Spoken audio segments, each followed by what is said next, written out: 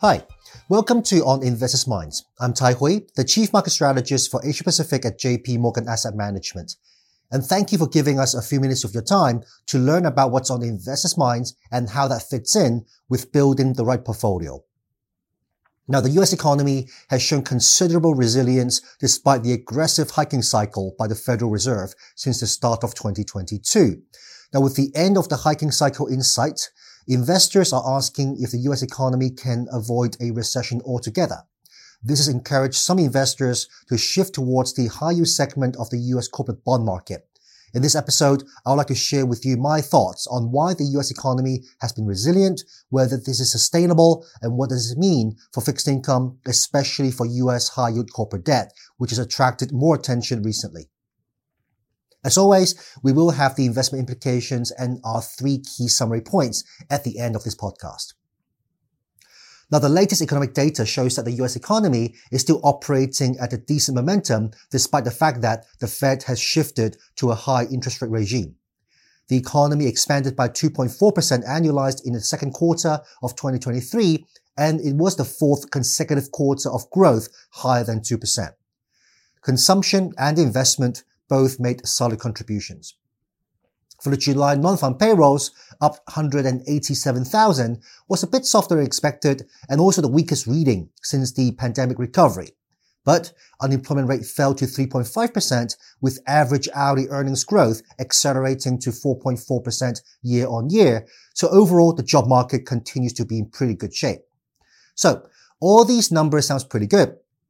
The hawks would argue that all is well with the US economy despite an accumulated 525 basis points increase in the policy rates since March 2022. And these numbers may have also convinced some Fed officials that the economy is strong enough to withstand more rate hikes in the months ahead in order for them to stay focused on fighting inflation. Now, it is well known that monetary policy and changes in interest rates takes time to work through the economy. It's like boiling a pot of water. Depending on the size of the fire, the thickness of the pot, the time it needs to bring a pot of water to boil can differ. So there's no hard and fast rule of how long it takes for the economy to finally react to the tighter monetary policy. And we think there are a few things that are shielding the economy from higher rates. Majority of mortgages in the US are fixed-rate mortgages, and around 70% of mortgages right now have locked in a mortgage rate of less than 4%. And hence, rising policy rates have yet to impact on most household spending. Also, household leverage is relatively low, so the combination of low unemployment rates and ability for households to borrow is supporting consumption. Businesses have also locked in cheap funding ahead of the hiking cycle in 2022. Yet, the doves would argue that some of these buffers against high rates will eventually wear out. For example, businesses will need to issue new debt or refinance their debt to cover the previous issuance, and this maturity wall could come in 2024 or 2025. Meanwhile, raising new capital is very costly if company needs to expand. There's also a limit on how much household can continue to borrow. Moreover, forward-looking signals from the corporate sector are less rosy. The ISM Manufacturing Index rebounded modestly from 46.0 in June to 46.4 in July, but is still firmly below the neutral level of 50. Small Business Optimism Index has been hovering around a multi-year low since the start of the year. Bank lending standards are also tightening, which traditionally has correlated well with periods of recessions. The deceleration in earnings growth could also weaken business appetite to invest.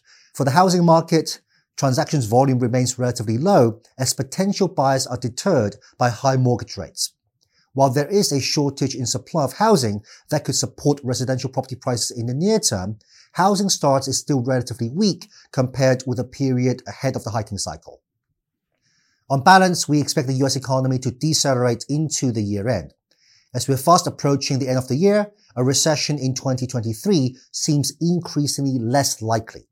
But going into 2024, the risk of a recession would depend on the Fed's interest rate policy. Now, going back to our boiling water analogy, a strong fire will eventually boil the pot of water. So if the Fed keeps rates high for an extended period of time, corporate spending and the housing market will need to react more, and the threat of a sharper slowdown would rise. So what does this mean for investors? Now, overall, we expect US Treasury yields to see more downside risks with gradual decline in inflation and weaker growth momentum in the months ahead. Fitch's rating downgrades of US sovereign rating to AA+ from AAA is expected to have limited impact. Further drop in Treasury yields could accelerate if the Fed indicates the end of this hiking cycle is near. Hence, this represents an opportunity to lock in relatively high level of yield in this interest rate cycle. Now, we've been focusing on government bonds and investment-grade corporate debt since the start of the year in anticipation of weaker growth. However, both of these segments of the fixed income market have underperformed high-yield corporate debt year to date given the resilience of the US economy. Now, with the prospects of weaker growth in the US, does it still make sense to switch to corporate bonds with lower credit ratings? The current level of credit spreads for high-yield corporate bonds at around 460 basis points is tighter than the long-term average and consistent with steady economic growth and low corporate default rates.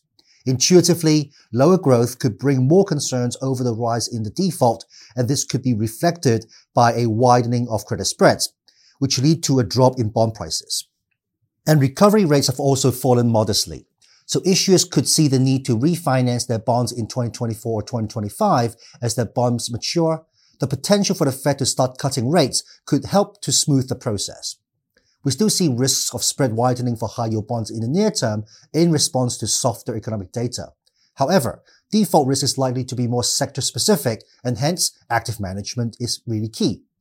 Moreover, we note that a period of strong earnings performance and companies locking in cheap funding costs before 2022 meant that the leverage measures such as net leverage ratio, for example, net debt divided by earnings, and interest coverage ratio, earnings over interest expense, are also in a strong position. And this should help companies to weather through the challenges ahead. In summary, the US high-yield corporate bond markets could face some volatility on the back of weaker economy and the risk of rising default in the near term.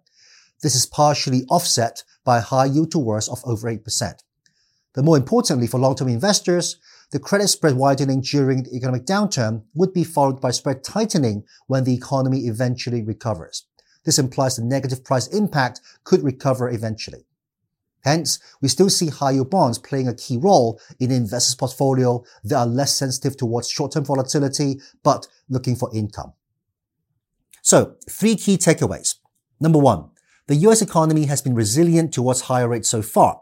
However, if the Fed decides to raise rates further or keep policy rates high for longer, the risk of a sharper downturn in 2024 would rise, as some of the buffers against higher rates would eventually wear out. Number 2, we still see US government bond yields facing some downside risk in the months ahead, and this is a good opportunity to lock in high rates over the upcoming economic cycle. Number 3, there is some cyclical headwinds facing US high-yield corporate bonds in the near term, and its current valuation is vulnerable to economic weaknesses. But this is partially offset by a high level of absolute yield level. We still see high-yield corporate bonds to play a key role in strategic portfolio for income generation.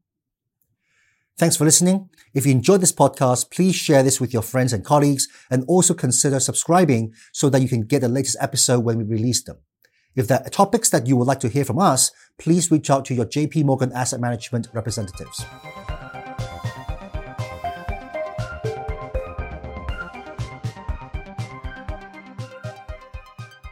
This content is intended for information only, based on assumptions in current market conditions, and are subject to change. No warranty of accuracy is given. This content does not contain sufficient information to support investment decisions. It is not to be construed as research, legal, regulatory, tax, accounting, or investment advice. Investments involve risks. Investors should seek professional advice or make an independent evaluation before investing. The value of investments and the income from them may fluctuate, including loss of capital. Past performance and yield are not indicative of current or future results. Forecasts and estimates may or may not come to pass. JP Morgan Asset Management is the asset management business of JP Morgan Chase & Company and its affiliates worldwide.